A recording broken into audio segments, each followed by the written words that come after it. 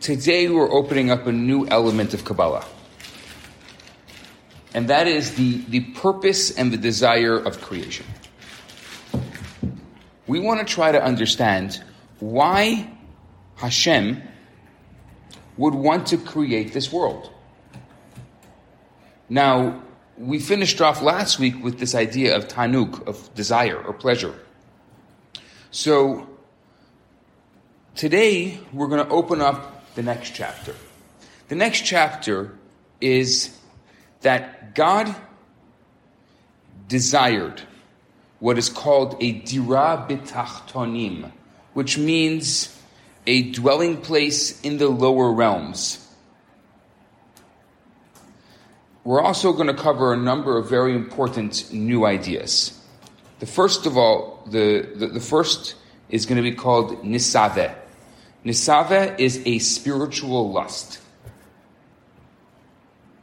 So the only way we can understand Hashem's lust, it's obviously a metaphor, is by understanding our own lust, and we'll get to that soon.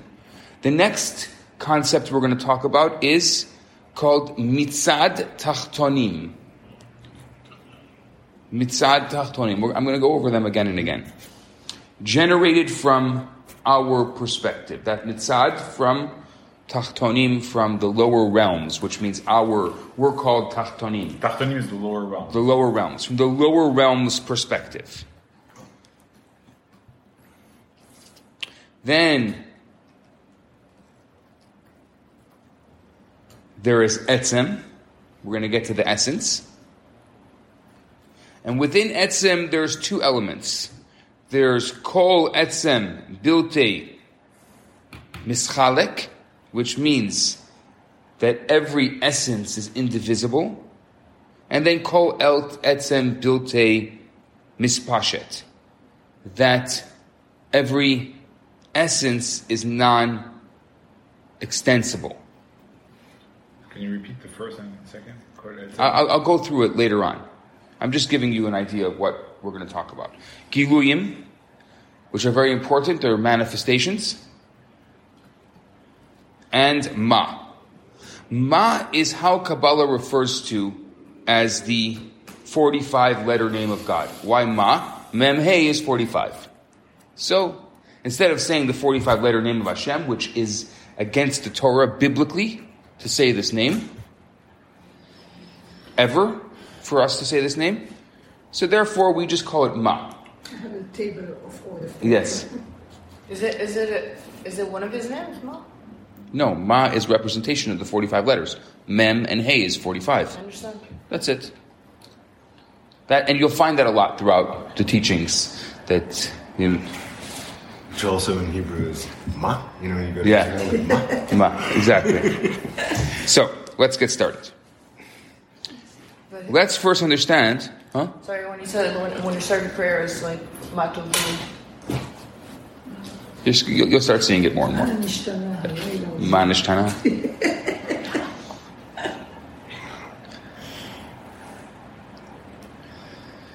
Okay, now it's first important for us to understand Dirah Bitachtonim, which means that it's our job to make a dwelling place, to make a house for Hashem in this world.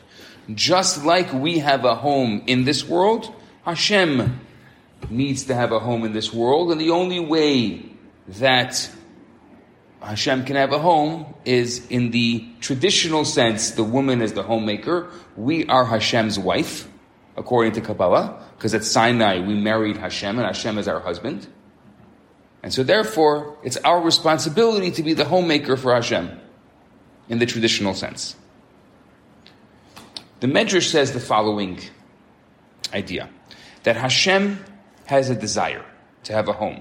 That Hashem desired to have a home here and not anywhere else. Now, I want to just make sure that you understand that before we started talking about this was a little Medrash, Yalkut Shmoni, that no one really ever paid attention to. And all of a sudden, the Baal Shem Tov kind of brought it to the forefront. Because there's so many other scriptural passages that state that Olam Haba is like... That's right. There's a lot of those. So this is what I would say would be one of the main differences between this school of thought compared to other Jewish philosophical schools of thought, where there's a lot of, as you said, Jewish philosophical schools of thought that focus on the world to come.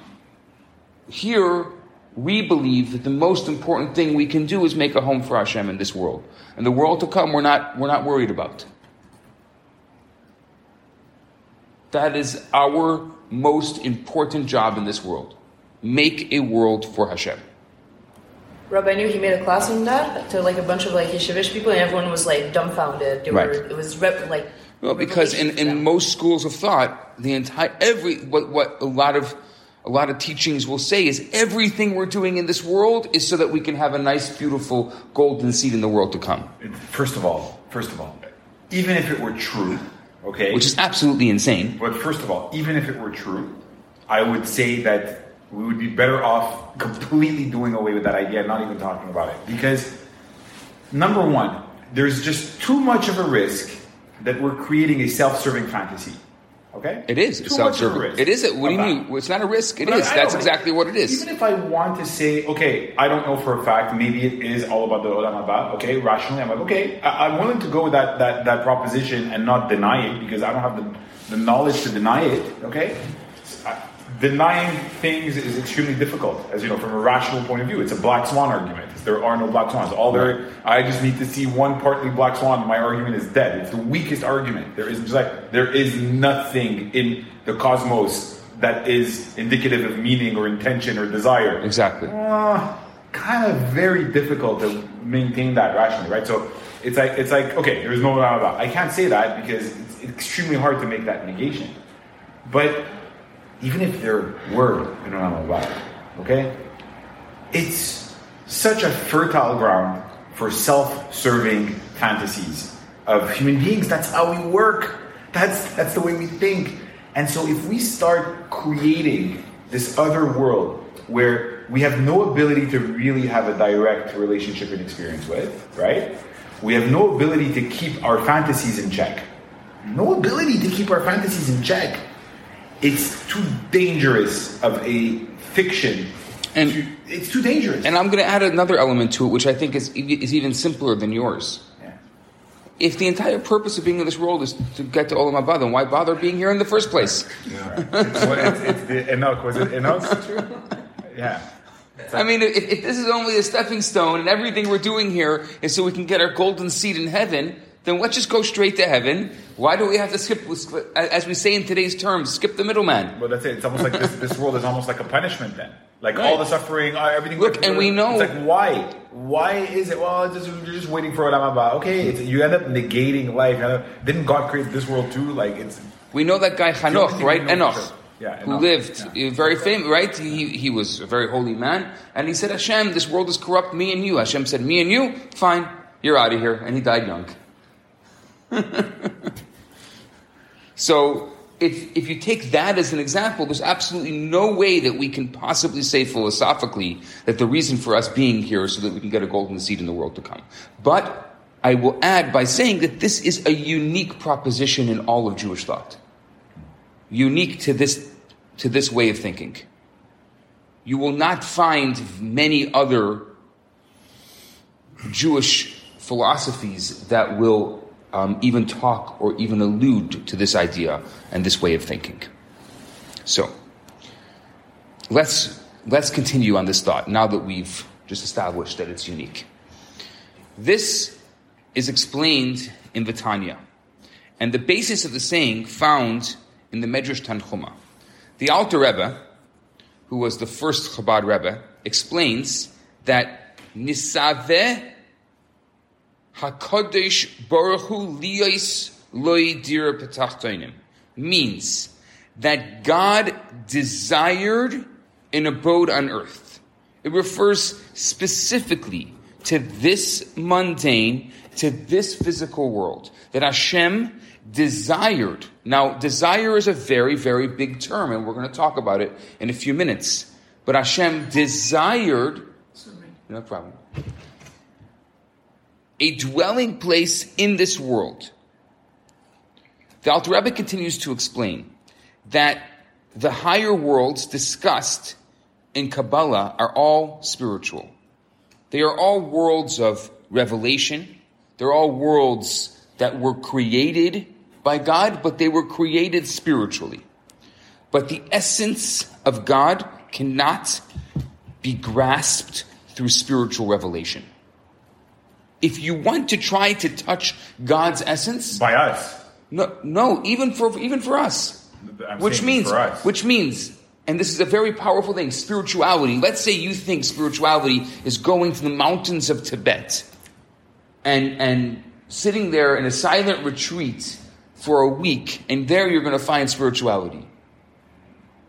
There's no way that spirituality will be found in the mountains of Tibet. Yes, there's going to be spiritual elements because it's still a physical world. But you can't remove yourself from this world and expect that you're going to find spirituality by removing yourself from this world. Isn't that the very essence of the concept of holiness or sacredness? Is that it's something specific here that is imbued with the elevated spiritual state, right? That's the concept of something sacred. That is unique to post-Sinai. Because before Sinai, nothing in this world could be spiritual. But today we can take tree and sulfur and make a holy book and study from it, and that tree and sulfur now becomes elevated and becomes holy. We'll be back after a quick break. Are you tired of swiping right on every dating app out there and still getting nowhere? Are you convinced that you'll forever be alone, surrounded by nothing but cats and empty takeout containers? Hi, I'm Eliza Ben Shalom, the host of the new show, Jewish Matchmaking, which you can find on Netflix. And I'm the love rabbi, Rabbi Yisrael Bernath, and we're inviting you to join us for Matchmaker. Each week, we'll answer one of your pressing relationship questions, from how to get over your ex to how to deal with your partner's annoying habits. So if you're ready to laugh, cry, or maybe even find love, then tune in to Matchmaker, and it's available now wherever you listen to your podcasts.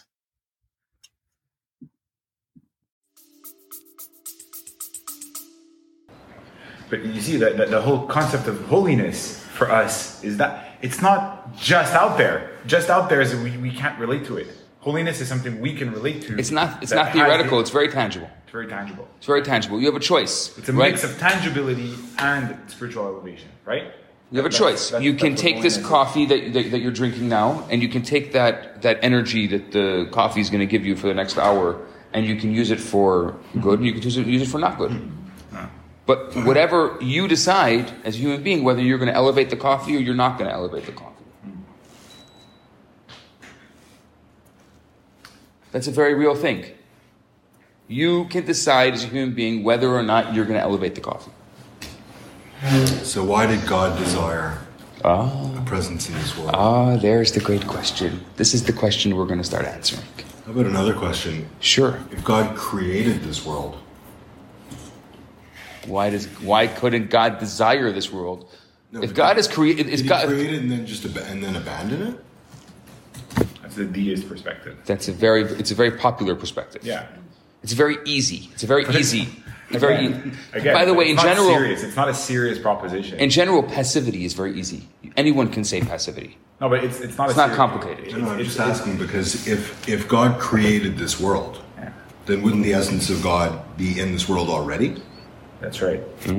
So that's already a different perspective. But we've already gone through that by explaining the power of the Tzimtzum, right? So we know the essence of God is here, but the essence of God is been filtered, hidden from us. Filtered to so many degrees. But we say every morning, like in Yitzhak, that like we thank Him for constantly renewing His creation. So He's constantly creating. But Andrew, your questions are the very basis of Kabbalah. These are what you're getting to are the very basic Kabbalistic questions, which are very important. And this is what we're going to start getting into over the next couple of weeks. So, but if God, you see, this is the deist perspective, deism, okay, which was popular for hundreds of years. It was all of the original scientists and all of the original big thinkers in the West were all men of faith, but they all believed that God created the earth, and then he let it go. And then split. And then split. And so it's like, okay, we can understand the world physically, materially, but like there's no real point in seeking a connection to God or anything like that. It's like just focus here and now and whatever. But think about it. It's not a serious proposition, because if God created the world, okay, then there must be so think about that. First of all, what does that mean? It's all the laws of nature. Why if God has created the world, then that's right. If no, but then it's like okay, so no, but let's just look at this right. Okay, so God created the world, so God exercised something akin to His will or His desire or His choice or His freedom in designing it precisely this way and not that way over there. Exactly. It's this way, okay? And so by virtue of that, the world that we have, the laws of nature that we have, the way reality is wired together that we have is itself part of the essence of God. Must be, right? Exactly. So this whole idea of like created and I left, it's an anthropomorphism. Again, Maimonides would be furious at these people. It's an anthropomorphism. It's like I created this phone and then I left it there and you can do whatever you want with it. It's like we are stuck in an analogy. It's actually an analogy of an analogy. It's an analogy of an analogy. Because the initial analogy was used as an analogy of the essence. That's right. And this is an analogy of the analogy. That's right. So we end up being locked in our metaphors that are immediately available to us. Well, I think that if you what? No. I'm not directing this at you. It's a very popular. It's kind of like Alice in Wonderland. That's what it is. It's an Alice in Wonderland perspective. I'm just using ideas as probes. Yeah, of course. And these ideas are massively diffused out there and distributed. And most people who want to believe in God, but they don't really fully understand, have that perspective. Okay, so that argument is called deism? Deism, yeah. Okay. Yeah. I did not know that. Yeah.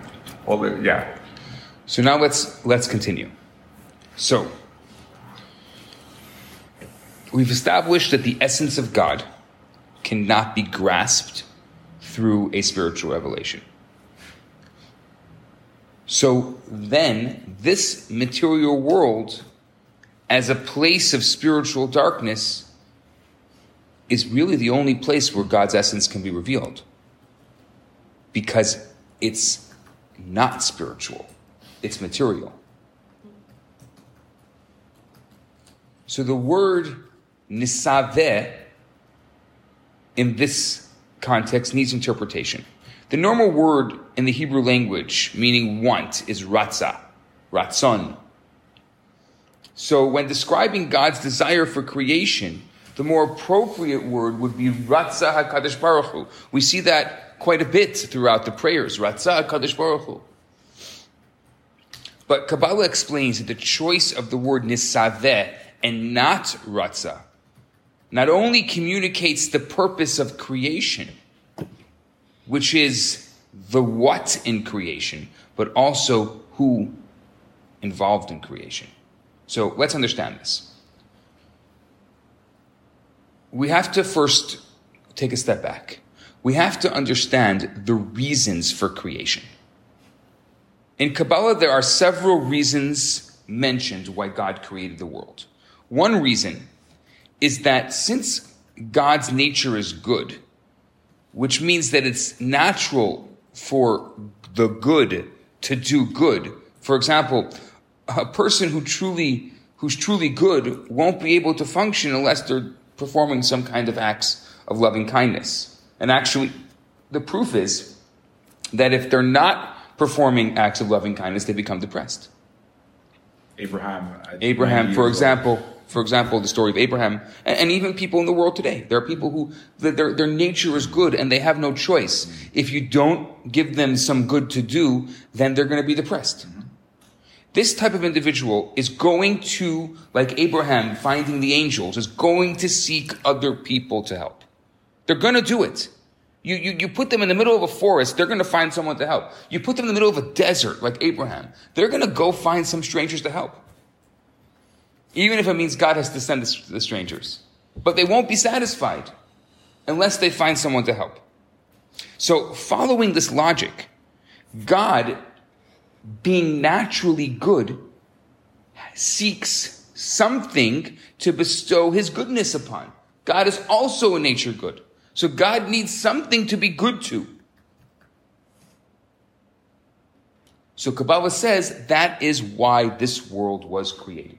This world was created so that God, whose essence is good, whose nature is good, has something to bestow goodness upon. Beautiful thing. You know, you're not going to be able to get away with this for very long without addressing the issue of suffering. Wait. But I'm just letting you know. Kabbalah is not accepting this as the final reason for creation because, as Fred says, there's so many other elements of this world that are much more complicated than this very simplified version of the reason why God created the world. Why? Why doesn't Kabbalah accept this? Because God transcends nature. God acts in supernatural ways when he so desires. So, to say that God's nature is good is a limitation on God's true infinity. If you're just going to say that God is good and God's nature is good and God wanted to bestow kindness upon the creation, so therefore God created this world, that is so limiting to an infinite God. That's all you think of God? That's it? That's the best you can do? So, let's take an example. A person who is compelled by their nature, even though they do great benevolent acts, yet this very virtue of character limits them to always being good. There are times when the same person needs to be strict, when the same person needs to be severe, and yet he isn't able to free himself from his good nature. Which means if you're always good, you're never good. In contemporary terms, this is someone who can't say no, a yes man. We don't necessarily like a yes man. We think yes man is good, but yes man is not good. Yes man can get into a lot of trouble. Oh my God, yes. Yes men allow also terrible things to pass through. Absolutely. Tolerance becomes in the end tolerance. They become enablers. They become enablers. Yes. The yes men become the passive in many ways. They become the instruments of evil very easily. Right? Hannah Arendt, the banality. Let me just ask you, go back to something that you said, that God's essence can only be revealed through this world, because this world is precisely because this world is material and not just spiritual. That's right. So it reminds me of a concept that you said before, I think during the first class that we took, where you said that God desired the limited world. Right. Because before the limited world, he was limited to being unlimited. Right. It's kind of like a little bit that idea, right? Yes. Well, this is the next step. We're going to get to this. This is the next step. And this is kind of like what you're saying, but like the spiritual nature really can only be revealed. Right. It's almost like when you give an equation, you can't use the x on both sides of the equation. You haven't done anything. That's right. Right? If x equals 2x divided by 2, it's not even an equation. It's not even an equation. Right? I'm sorry. No problem. I'm drinking your word here, and I have to go. I have to be at 10, unfortunately. It's good to see you. Yeah, thank you so much. So, Bye. have a good day. You too. Hope to see you on Shabbat. Yes. So it's almost like that idea that God's essence could only be revealed via a completely other reference point, like that's materiality. That's right. So it's that that's idea right. But you have the right idea, but you're skipping a couple of steps ahead. I'm sure. Yeah. But yes, it's a right synthesis. Okay. So let's apply this yes man, or the person who can't say no to God, as for the analogy. To say God's nature is good is basically saying that God is limited and forced to act in a certain way that is simply isn't true. So, when God so desires, God manifests himself in what we call good. And when he so desires to act in a matter that we perceive as strict, that is also his choice. Remember, this world is all our perception. What we may think is good, or what we may think is not good, may not be truly good or not good. We don't know because we don't have a bird's eye view of our lives, and we definitely don't have a bird's eye view of this world. So it's for this reason that Kabbalah rejects the explanation as the ultimate purpose of creation. God could just as easily have created the world in such a way that his actions would be based on his supernatural qualities, which aren't necessarily limited to projecting goodness in the format adapted to our way of life and understanding of the universe. Now let's go to another reason. But that's not a reason for creation, per se. No.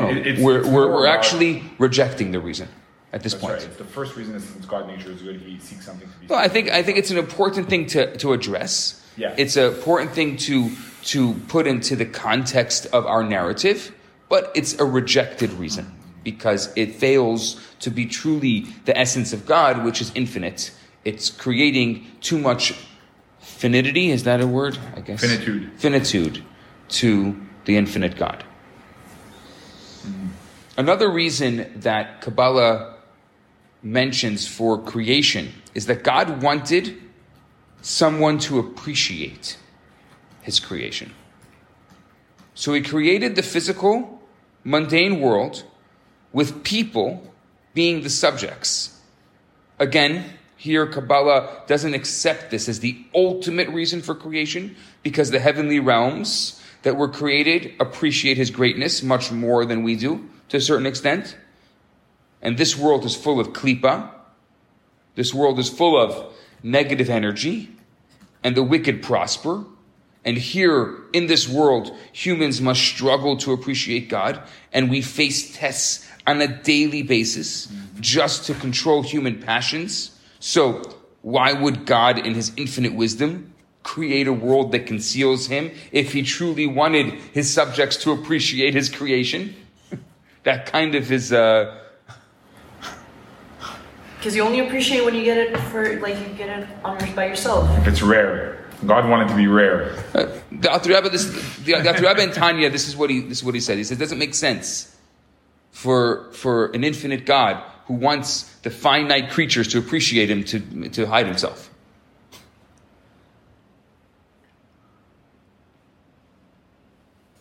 The Alter Rebbe also says, but a little bit what Diana says is that if something is ever present, then are you really appreciating it? Hold on, wait. But he gave us free will, so we can, that's what he wants. He gave us free will precisely for us to reject his existence. Exactly. And have to work. You're starting to marinate. So the Alter Rebbe continues to say that these spiritual worlds are a descent and a digression in comparison to God's essence. They are not the ultimate reason for creation. Let me use a metaphor. Since there are always other lower worlds below those spiritual realms, the spiritual realms aren't the ultimate reason for creation.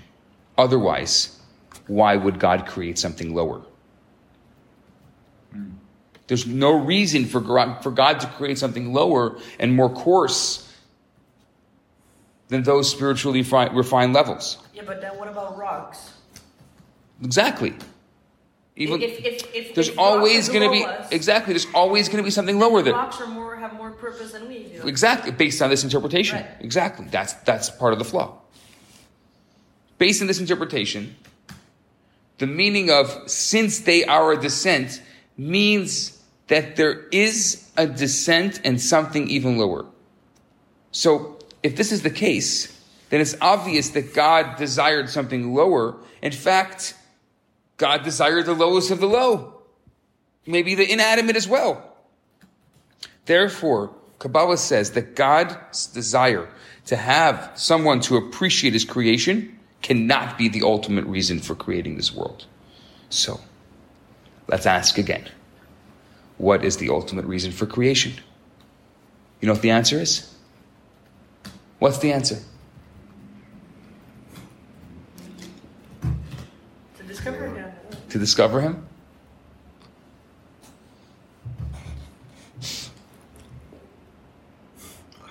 Yes, exactly. Say, what's the answer? You got it. I don't know. Yes. How could we know the answer? There is no answer. That's what Rabbi was saying. What's the reason why there's a God? If there's a reason, we should worship that reason. Exactly. The moment there's a reason, we should start worshiping that reason. Follow that train, and you get to, now I'm at 5.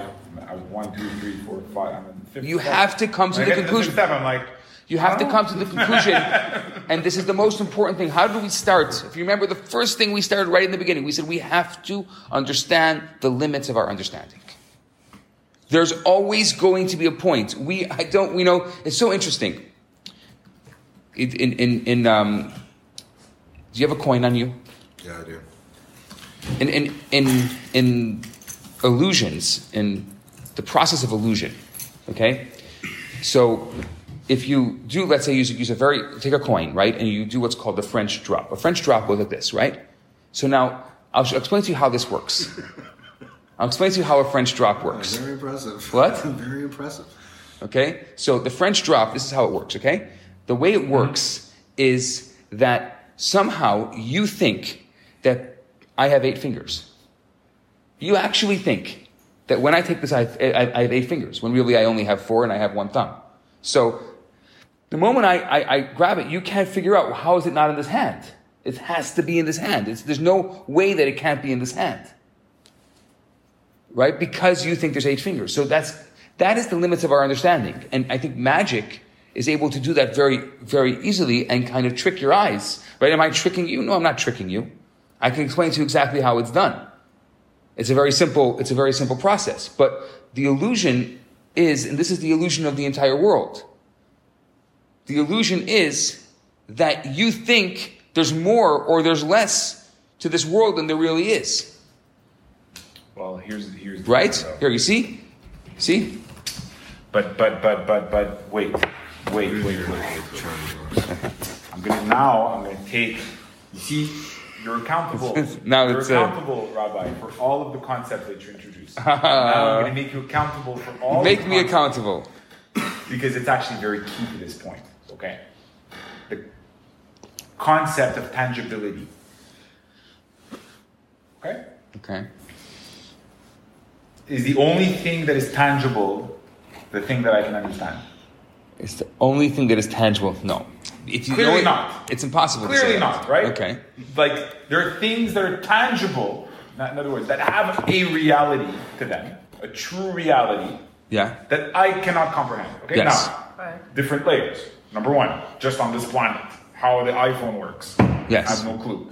Right? There's a tangibility, but it's okay. There's okay, fine. That's a very engineers in Cupertino and whatever. It's fine. You know, they write articles about that, but really, ultimately, I really don't know. But what's interesting is, hold on a second, Fred. I'm going to stop you a second. Yeah. But you don't have to know how the iPhone is created in order to use it.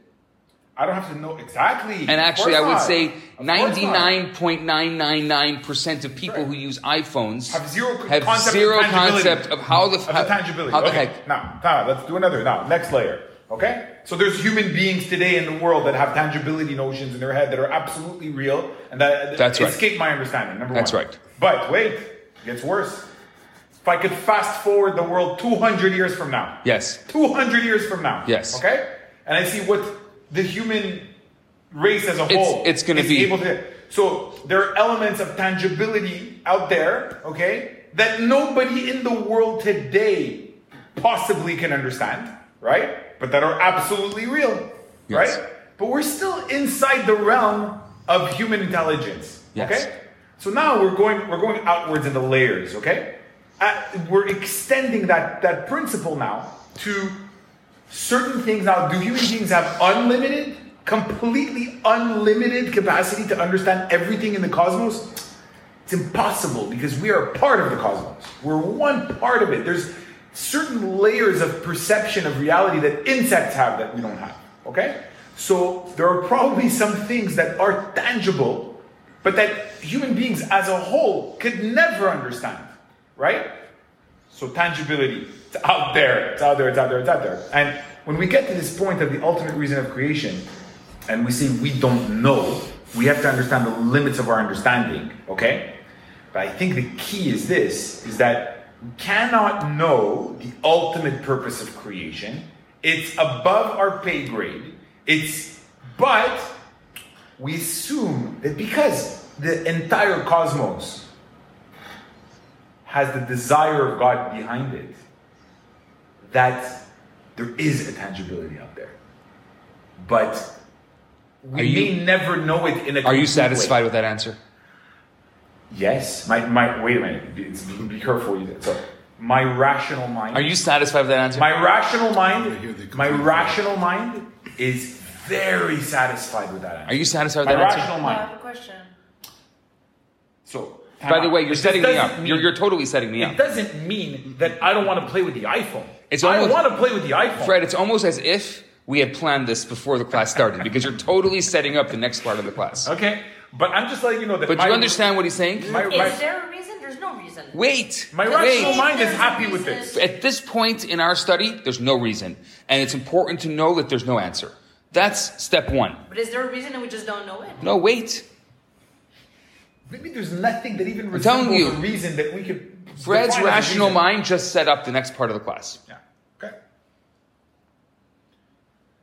We have to first establish there is no answer But at that before we point, go on. What happens at that point that we're at now is that the rational mind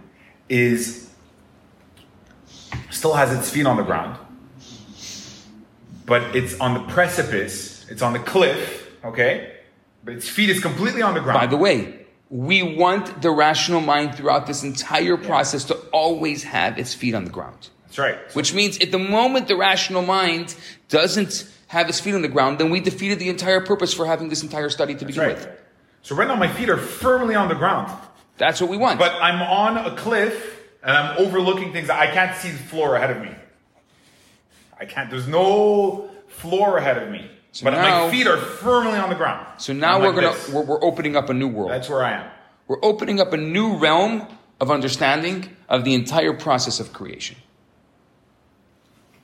We have to go back to that midrash, the Medrash Tanchuma that talks about Dirah Bitachtonim, that God desired a dwelling place in the lower realms. That's how we started this class today, and that is how we have to continue. So we've come to the conclusion, we've tried a couple of different options, and we've come to the conclusion at this point that we really have no answer. Why? Because we have limits of our understanding. Now, let's go back. What's the word that we use? We didn't use the word ratzah. Instead, we used the word nisaveh. Nisaveh. Nisaveh comes from the root of the Hebrew word taiva. What is a taiva? This is a new idea.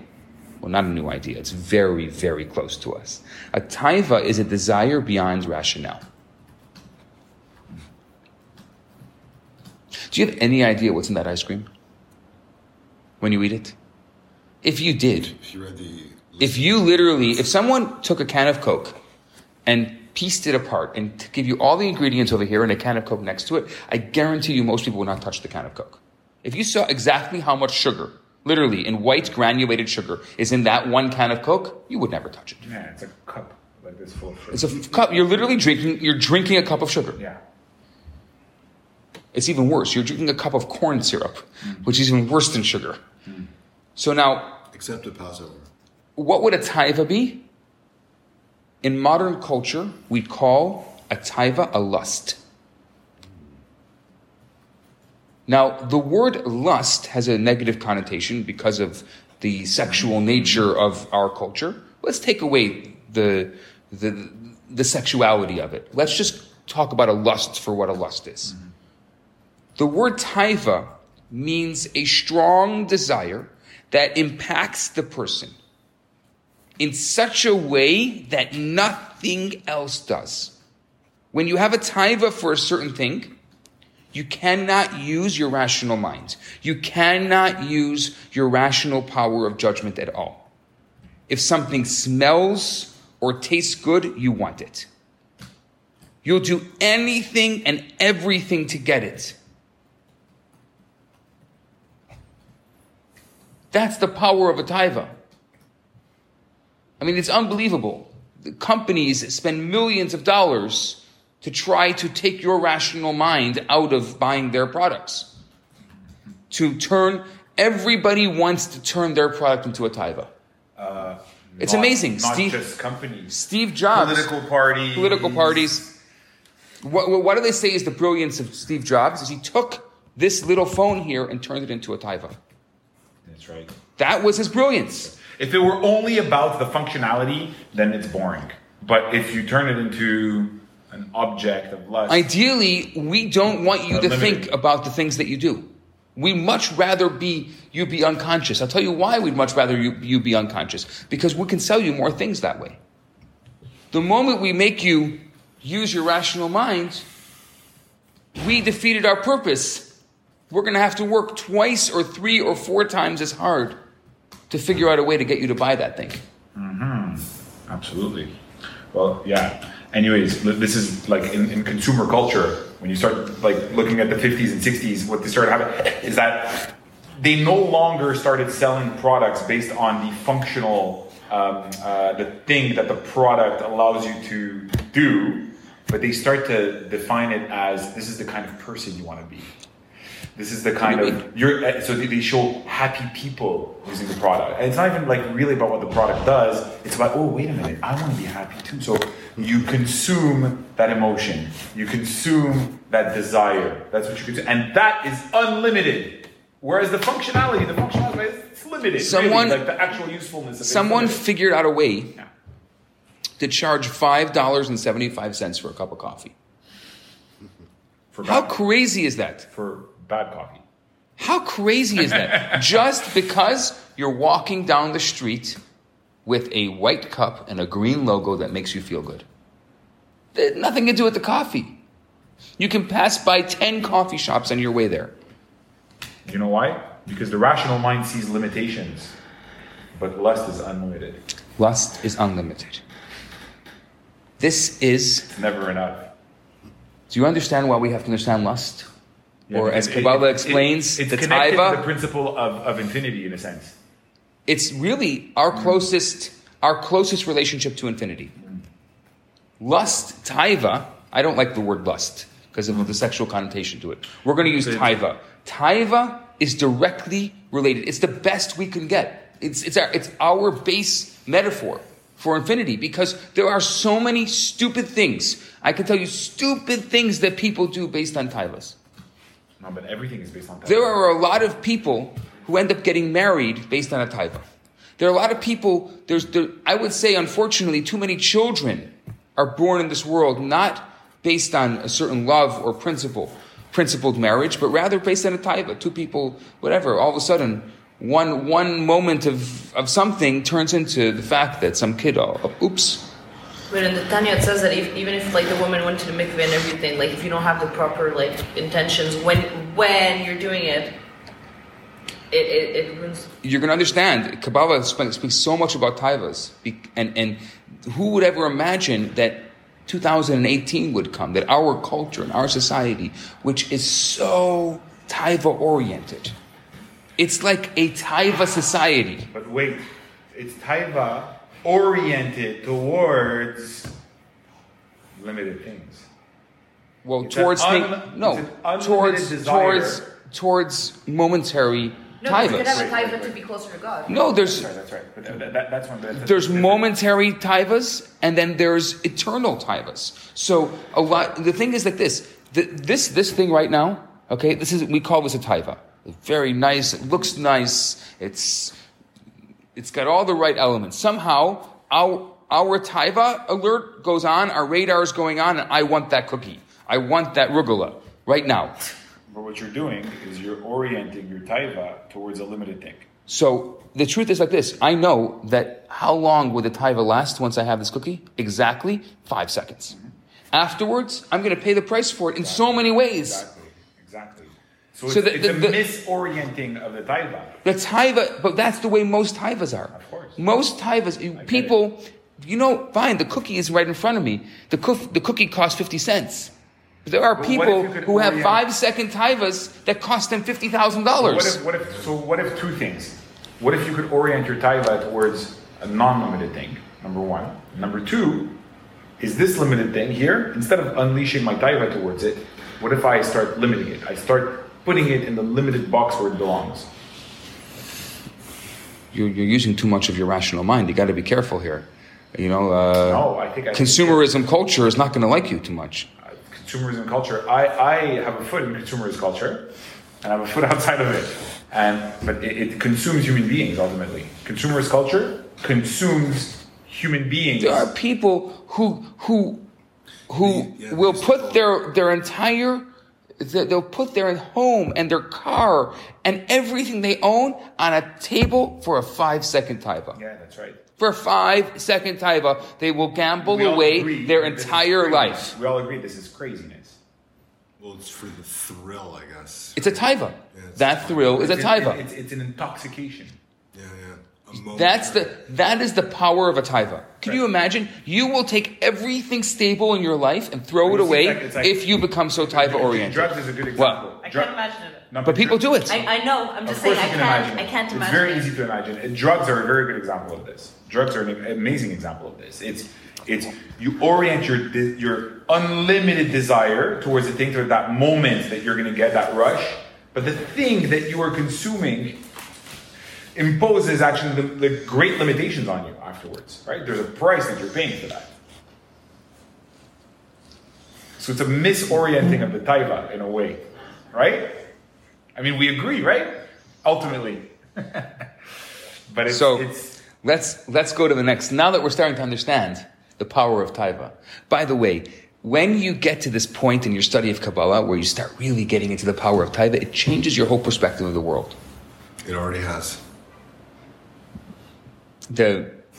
One of my favorite stories is the Alter Rebbe, who was the one who really spoke the most about this idea. So he had a chassid who was a character. There's a lot of stories about him. One day, he came out of his house, just to give you an idea who this guy was, and he saw the guy hanging upside down by his foot on a rope in front of his house. So he turns to him, his name was Shmuel Munkis, and he says, Reb Shmuel, why are you hanging on a rope upside down in front of my house? So he said, in front of a butcher shop, there's a piece of salami. In front of a dress shop, there's a dress. In front of a Rebbe's house, there should be a chassid.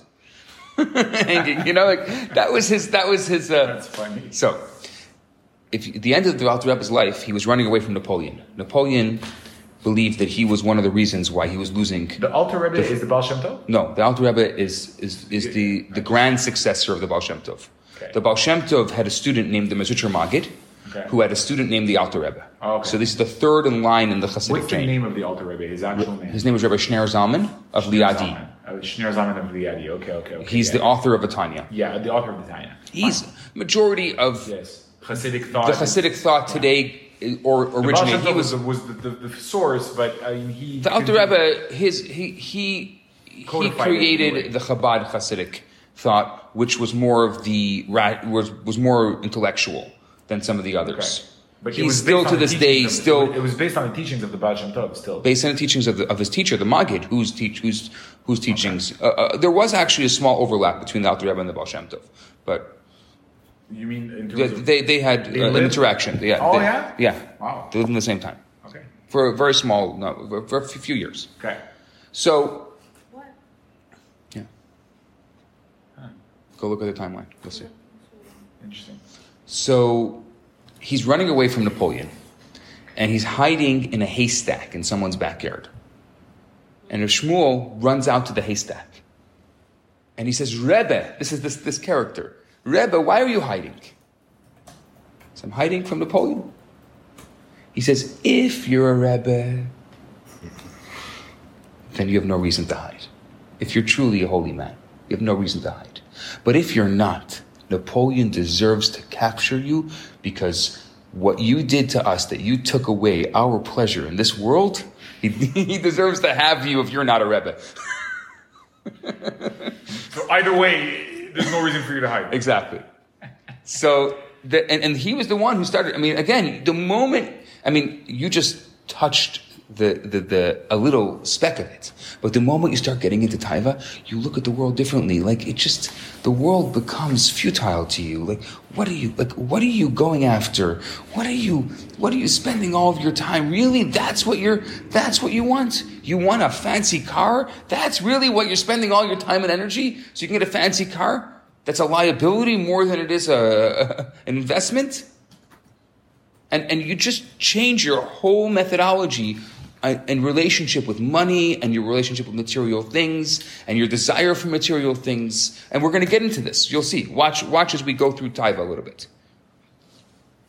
But the big idea that I'm sensing there, that like I'd like to unearth, is the following: is that so we tried to find rational explanations for the purpose of existence, and we couldn't. We ended up with, hey, you know what? Honestly, like I'm at the precipice. My rational mind can't comprehend a purpose. Like any rational construction that I make of the purpose of existence, which is not quite the same thing as a rational explanation for the existence of God.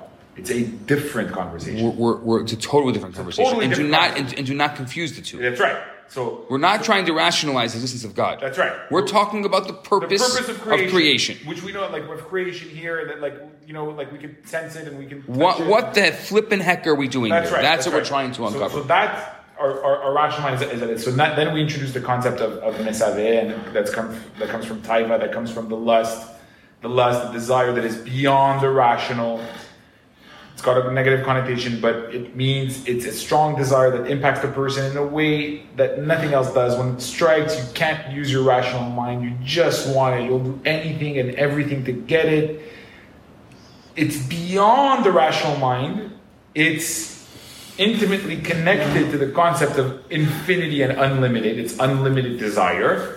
Like, we know that there is no end to which a tyrant wants power, because no amount of power is enough. So there, taiva is for power. It's unlimited. It's right? Where like some people may be like oriented towards money. No amount of money is enough because their taiva is oriented towards money. There is no amount of money, like billions and billions and billions and billions, and it'll never stop, right? Because their taiva was oriented towards. And you see, it's a little bit connected, the way I see it, with the concept of the problem with idolatry, is that when we create a limited thing and we worship it, we put it above us, okay?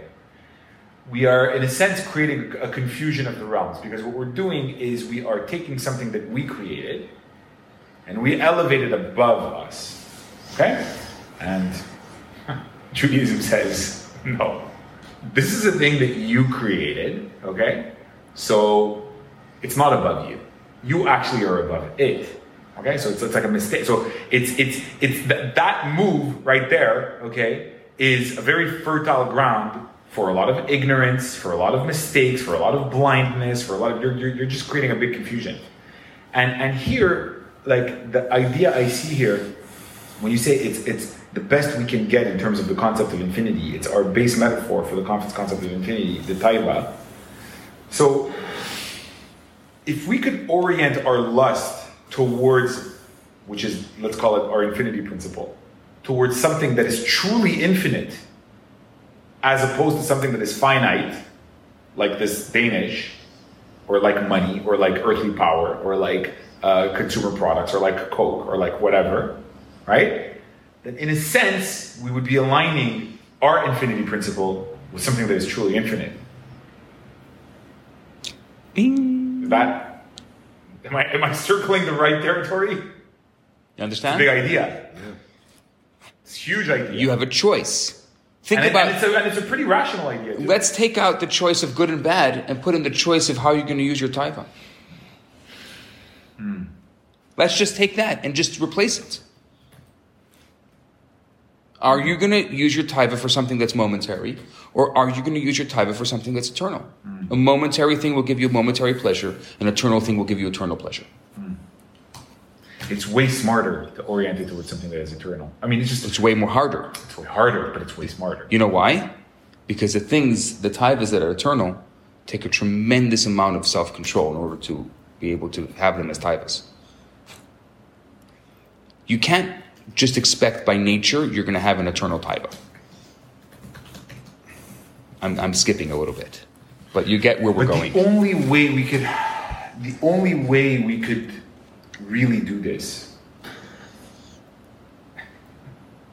we would have to also be convinced of the tangibility of the infinite. Wait. Not necessarily. Watch. Okay. Let's move on in taiva. Now that we're starting to wet the palate of the taiva, so to speak, let's move forward. So the same is true with regards to Hashem's taiva. Again, using this as a metaphor. God had a taiva to create the world. The purpose of creation is Hashem's taiva. He didn't allow anything to get in his way, including those rational reasons that we just mentioned. So when the question is asked, why did he need this materialistic world? The answer is, God had a positive spiritual lust. God had a positive spiritual taiva. The Alter Rebbe puts it this way. He says, if a taiva is nishkein kasha, when you have a spiritual lust, there's no question. Desire transcends questioning.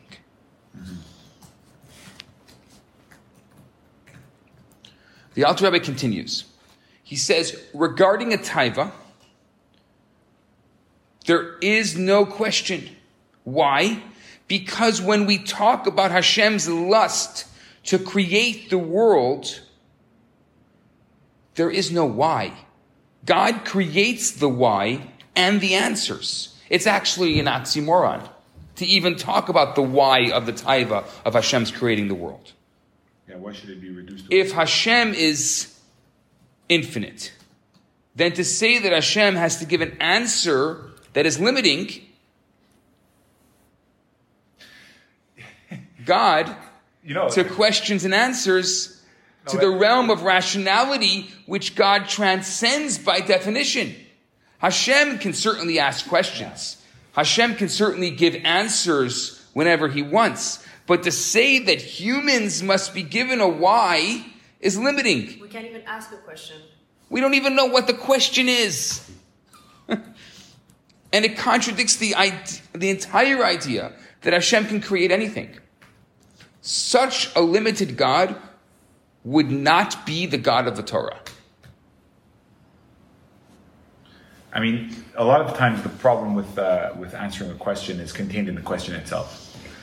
What is the purpose of creation? Okay, so assumptions. 1, there is a purpose. 2, there is only one purpose. 3, there is only one purpose that I can understand. No, the best of the... And there's 4, a ton of assumptions in there Fred, that 4, might all be wrong. There's only... The purpose has to agree with my purpose. But which means if I don't accept the purpose, then it doesn't exist. Well, the purpose has to be understandable to me. That's right. First of all, the purpose has to be understandable to me. 4, the purpose has to be acceptable to me. Which must mean that I am the greatest thing that ever happened since... I am above God in a sense, right? Which is like, no, your parents gave birth to you in like 1970 whatever, and like the cosmos was created. Like, well, it's exactly... You're not there. It's like God's answer to Job. Like, where were you? Were you there with me when I created the... Like, come on, man, relax. It's exactly... The Kabbalah gives them the metaphor of a table. Right after it's created, it stands up and says, thank you very much. And the carpenter says, where are you going? He's like, what do you mean?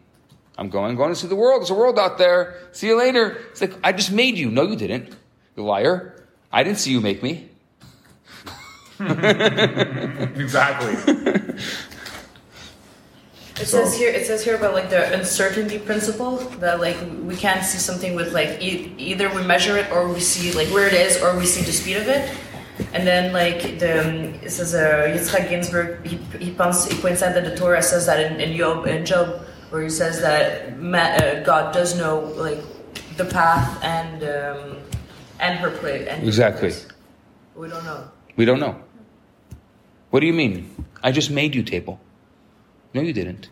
What do you mean I didn't? I just spent the past 3 months forming and fashioning you from a tree stump.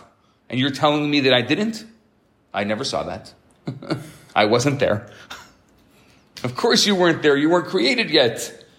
But why would we ever think that we have the equipment to understand the creation of something that is just way bigger than us? The same reason why. Why do we expect? It's pretty amazing. I mean, the power of the human mind is such that it goes all the way to stupidity. I happened to be privy to a room with a conversation. I was brought by a couple who was going through in vitro, and they needed a rabbinic guidance with regards to in vitro. So they brought me with them to the meeting, and the doctor was kind of joking, but in this very kind of twinkle in his eye way, he said, "What do you want, a boy or a girl?" And it just it stabbed me a little bit. Like, who are you? Yeah. What do you think? It's kind of like that God complex. It's more than the God complex. It's like eventually they're going to say to God, we can make babies. We don't need you anymore. And God's going to turn to them and says, "Okay, show me." And they're going to say, "Look, you take DNA." He says, "Go get your own DNA." Why do you think, doctor, that you now are God? Because you can say, look at the couple and smile and say, "What would you like, a boy or a girl?" Really? That's what it's about? You know the answer to that question? The actual answer to that question is because as a civilization, we have decided that we're going to reduce the only thing that exists are the material things that we can understand. That's it. Because we're materialists. That's why we think that we can endlessly shape it and we're the bosses of it. And Yet we can't figure out basic things like mental illness and cure for cancer. I mean, we can't figure out things that are even way more basic than that. I'm just saying. If you want to try to... we can't figure out really basic things through that material design. Like, really basic. Like, how you should treat human beings to have a better life. Like, that already escapes materialist culture completely. Well, so you exist? Yeah. Right, that's right. What do you mean you exist? What do you mean you exist? Maybe it's just like the multiverse. Yeah. Yeah, and you're just like a speck of dust in the cosmos, and you're going to die anyway, so who cares? Let's not even have the conversation. Let's just finish this idea of taiva, because we can go on it for a couple of hours, but I want to just finish this element of taiva, and then we'll continue taiva next week. So, we just decided that limiting God that way would not be the God that we would want. This would be the who involved with creation. Since the reason for creation comes from God, who's beyond human reasoning. So the part of God involved in creation is the true absolute essence of God. It's similar to a person who has a particular taiva. Stop and ask him, where's your taiva coming from? He's not going to be able to give you an answer, because the taiva is coming from a place within the person that transcends questions and answers. It comes from the essence of the person. It's amazing. You want to truly understand your essence? You want to understand your purpose in this world? You want to understand who you are? Think about what your taivas are. That is going to give you a good inkling to who you are today. And you're going to find over time. There was a point in time that you had a taiva for a little doll or a truck that was made of plastic. Today you look at it and you smile. You're like, oh, that's so cute. But there was a point in time that you do anything for it. What do you mean? And if you look at a child, you'll see what they'll do for a little piece of plastic that they can play with and usually, what are they, and that taiva is like any other taiva. How long do they play with that thing once you give it to them? 5 seconds, 20 minutes, whatever it is. It's a taiva, it's a real taiva. But today your taiva is more advanced. Today you're interested in other things. You have a taiva for more advanced things. What do they say the difference between men and boys is the price of their toys? Taivas become more expensive. They become more, so just evolution, without working on yourself, without becoming a better person, evolution is going to make your taivas more complex. So imagine if you add the element of working on yourself and becoming a more refined person, that's also going to change your taivas. And you're going to look, as you work on yourself, the way you know who you are is when you look back and you can see, what was my taiva a year ago and what is my taiva today? That is going to be a great example. If you ever want to look at yourself and kind of self-analyze, you'll be able to see that. What is the actual root of that word in Hebrew? We said. Tet. Like how is it spelled? Taiva, the same way teva is spelled. The same way teva is spelled. Really? Huh. We haven't gotten to that part yet, but you're jumping ahead over here, but yes.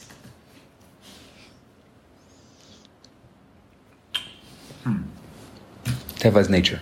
I know. Understand?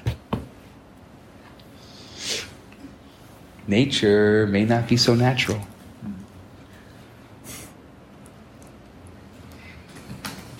Well, nature is indomitable desire, thrust, trans-rational thrust forward, if it's anything at all, right? I mean, today, like environmentalism, we like to reduce nature. Oh, poor nature. We defang it. You just look at how,